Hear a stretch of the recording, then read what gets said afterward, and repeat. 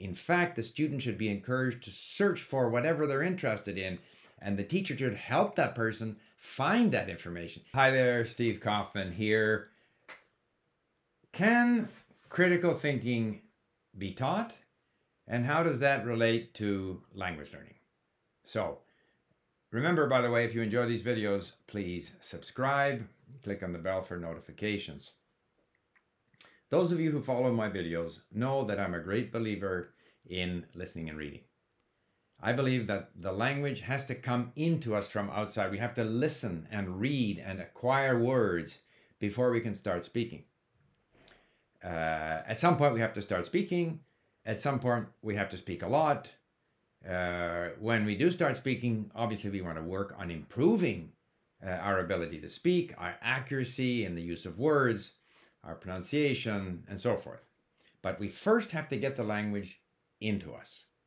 Well, I think much the same is true when it comes to our ability to reason, okay? And I have been on what's known as listservs, in other words, email communities with teachers. And very often teachers are very interested in the subject of teaching critical thinking, or what they call higher order thinking. I have always been very suspicious of the ability of the average teacher to teach critical thinking skills or higher order, if in fact such a thing exists, thinking skills. The assumption there is that their students have a lower order thinking, because these are teachers of English. And so rather than focusing in on how do I get my students to read more, how do I get my students to listen more, how do I provide them with content of interest, things that are relevant to them, things that they're familiar with, that they're going to want to engage with, how do I stimulate them, how do I create that thirst for reading and listening. Rather, there is this sort of what I call a myth that they can teach a set of skills that will enable their, in this case, these were English teachers teaching, English as a second language, that these foreigners might be immigrant from Iran or from Poland or from Nicaragua, that somehow, because they didn't speak English well, somehow their critical thinking skills weren't as developed as the skills of the teacher. I have always felt that the most important sort of prerequisite for critical thinking is knowledge of the subject matter. You cannot judge, because part of this whole critical thinking is that people need to be better equipped to, judge what's true or not true in the media and so forth, which is all fine and dandy. We should be a little skeptical about what we read, and we should be trying to read through and see what we agree and what we don't agree with. However, in most cases, the positions that we hold are based on our emotions. We jump to a conclusion and then we try to justify that conclusion. I do that. Everyone does that.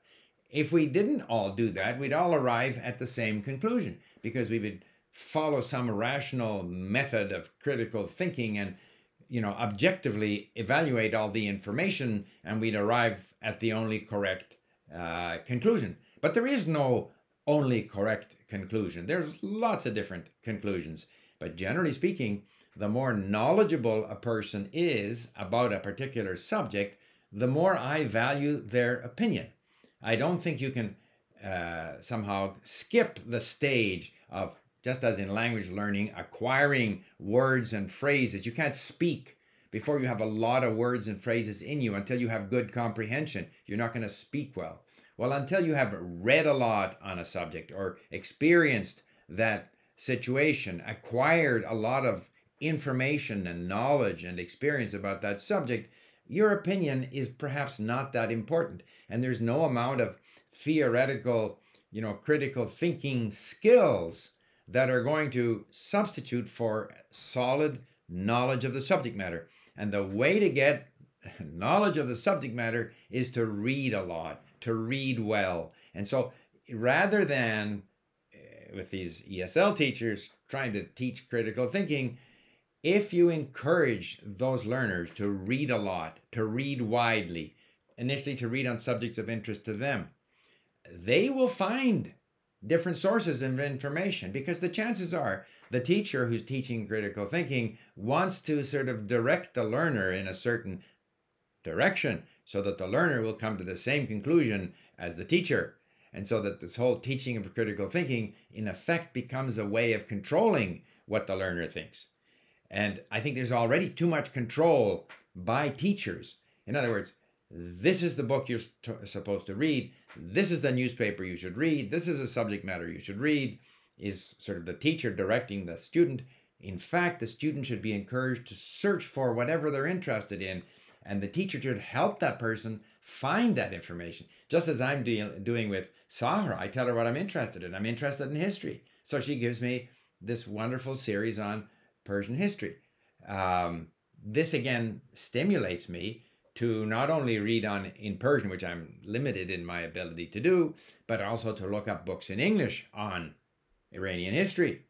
And so I'm constantly, through reading, I'm acquiring more information, not with the goal that I'm going to think critically, but obviously if I read a book on Iranian history, and then I read a book on Turkish history and Arabic history and written by different people, or when I was doing Ukrainian and Polish and Russian, then I would listen to a Russian version of Ukrainian history, a Polish version, a Ukrainian version, and out of all of these different bits of information, based to some extent on my conclusions that I arrived at because of, say, a degree of sympathy for the Ukrainians, underdogs. But someone else who is more sympathetic to the Poles or to the Russians might find that the Polish or Russian version is closer to the truth. But I don't think it's any particular critical thinking skill that's going to take us to those conclusions. It's more a mindset that we've arrived at for whatever emotion-based reason. Of course, we use reason to try and justify our position. And hopefully we're open-minded enough to listen to other people present, the justification for their position using reason.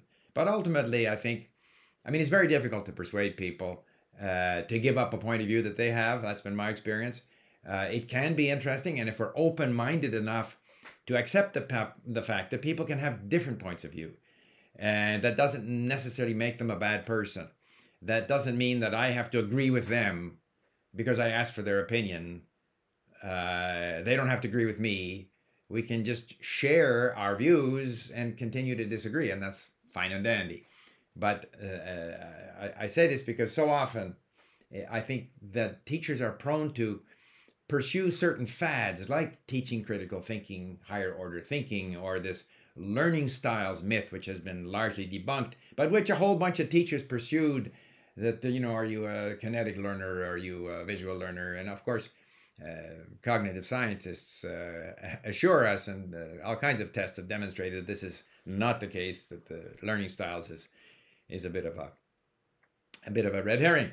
So I just thought I'd mention that, my view on this whole subject of critical thinking.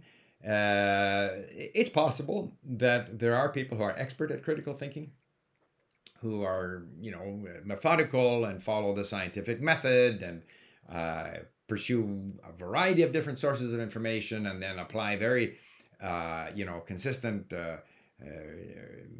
rational methods for arriving at their conclusions. I still suspect they're going to be, it'll be flavored by their preconceived idea going in. But the people who can do that is a small minority. The vast majority of people don't have those skills, and therefore the vast majority of teachers are not in a position to teach those skills. And I don't really think those skills exist outside of what we call domain knowledge about the subject matter. And to get that good knowledge of the subject matter, you have to read a lot. So the focus should be on getting students to read more. Anyway, just a bit of a rant there off my normal subject, yet related, because as with language learning, it's input that helps us grow, whether in language or in discovering more about the world. Thank you for listening. Bye for now.